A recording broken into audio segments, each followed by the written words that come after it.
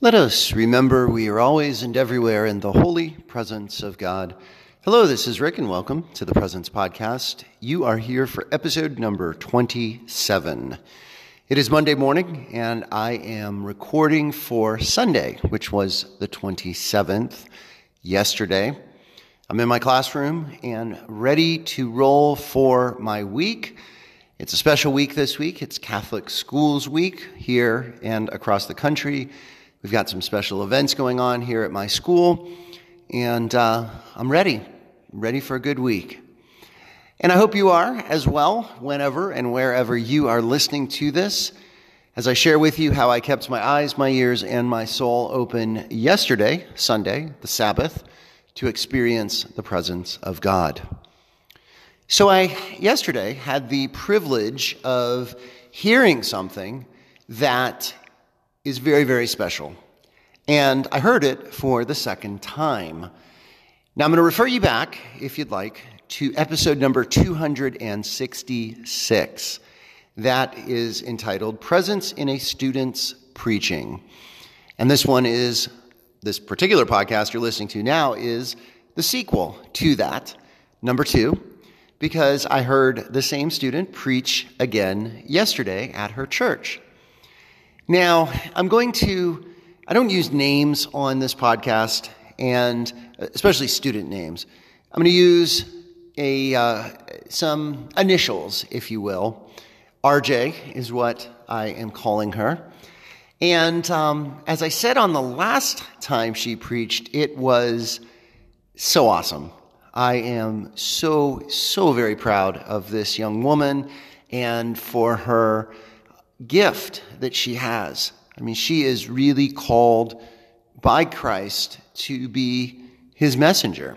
And I think it was made so apparent when I had her last year as a freshman in my first period religion class.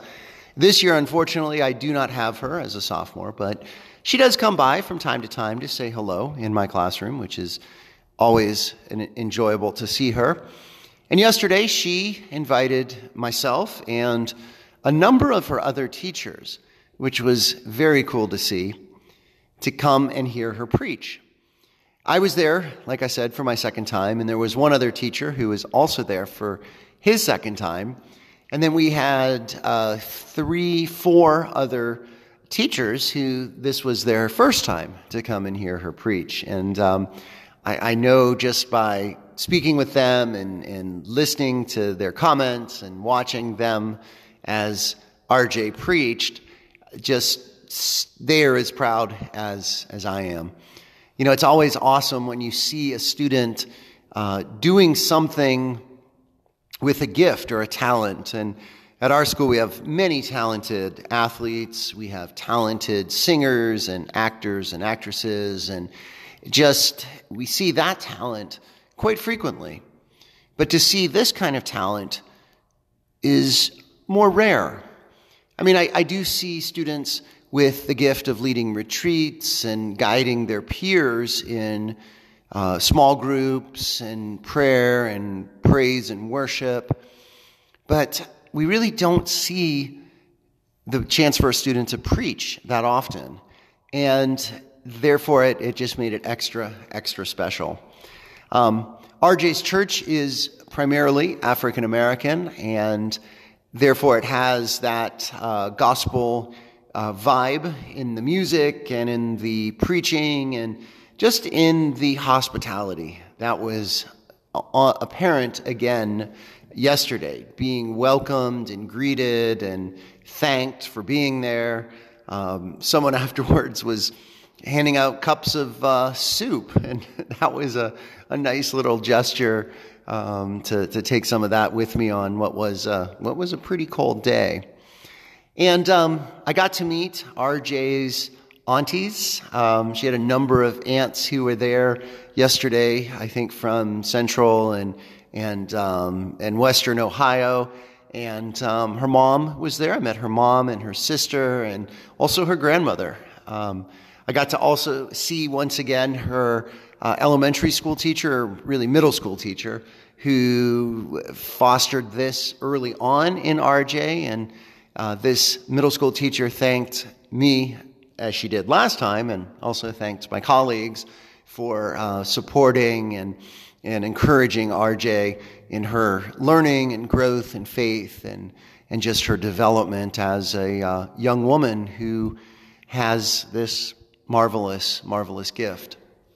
So stay with me through the break, if you will. I have something to say about the preaching itself. She had an image, a metaphor, a symbol that has stuck with me, and maybe it will with you as well.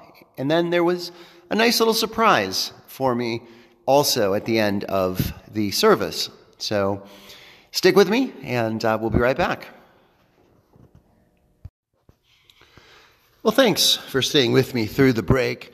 As promised, I am going to share with you what my student, RJ, shared in her preaching. The scripture she picked for the day was the parable of the sower. I'm not going to go into detail over this parable because perhaps, likely, dear listener, you are familiar with it. And she focused about the thorns that choke the seed from growing. And she talked about distractions and the weeds that grow up in the midst of our lives as we seek to follow Christ.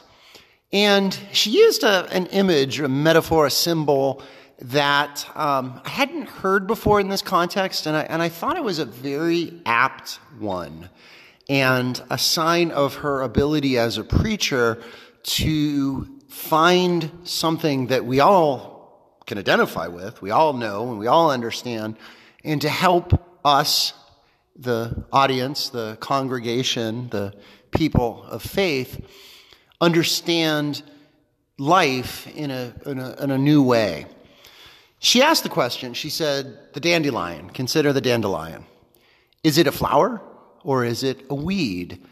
And that was a great symbol, because if you live in a place where dandelions grow, and they grow here in central Ohio, as I imagine kind of pretty much everywhere else that has a temperate climate, they start as those yellow flowers that are really quite attractive and deceptive, because before too long they turn into those pollinators, not pollinators, those seed sacs, the fluffy balls, right? You certainly know those, that are designed to spread the seeds for the next generation of dandelions far, far away. And it was a really good example because she used that as a reminder that there are things in our life that we think are beautiful, are flowers, but they actually in reality are weeds. And they choke us and they strangle us and they spread their toxin, their poison, their seeds throughout our life and throughout our world. And I thought that was really brilliant. And it's funny, I ran into one of my colleagues who was there also yesterday to hear RJ preach, and she had the same point that she remembered, this point about the dandelions. And we were talking about just how on target that was. So afterwards, the service, a young woman came up to me and she thanked me for being her teacher. And I got to be honest, I did not remember her name. I am so bad with names. And if she happens to be listening to this podcast, I am very sorry that I did not remember her name. But she was very kind and very sincere in saying that she remembered my class sophomore year. She did not go to my school junior or senior year, so she graduated from somewhere else, but remembered my class and how I helped her grow in her faith and her learning and her knowledge. And she's now well into college and seems like she's doing well. And it was just neat for her to say thank you and to be appreciated like that. Any teacher knows that the nicest thing a student can ever say to you, a former student or a current student, is thank you, and I learned something, or you made a difference in my life. I mean, that's what we're doing here. That's why we're doing this here in the schools and places that we teach. So So I conclude again with this great joy and great happiness and enthusiasm for my student, RJ, and her preaching that she did so wonderfully back in a few months ago and also yesterday as well.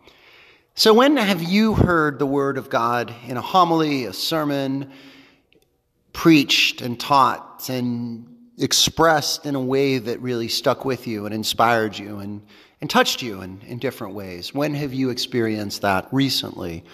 And how have you shared the word of God in a way that may have touched others and inspired others as well? As always, thank you so much for listening. Blessings and peace.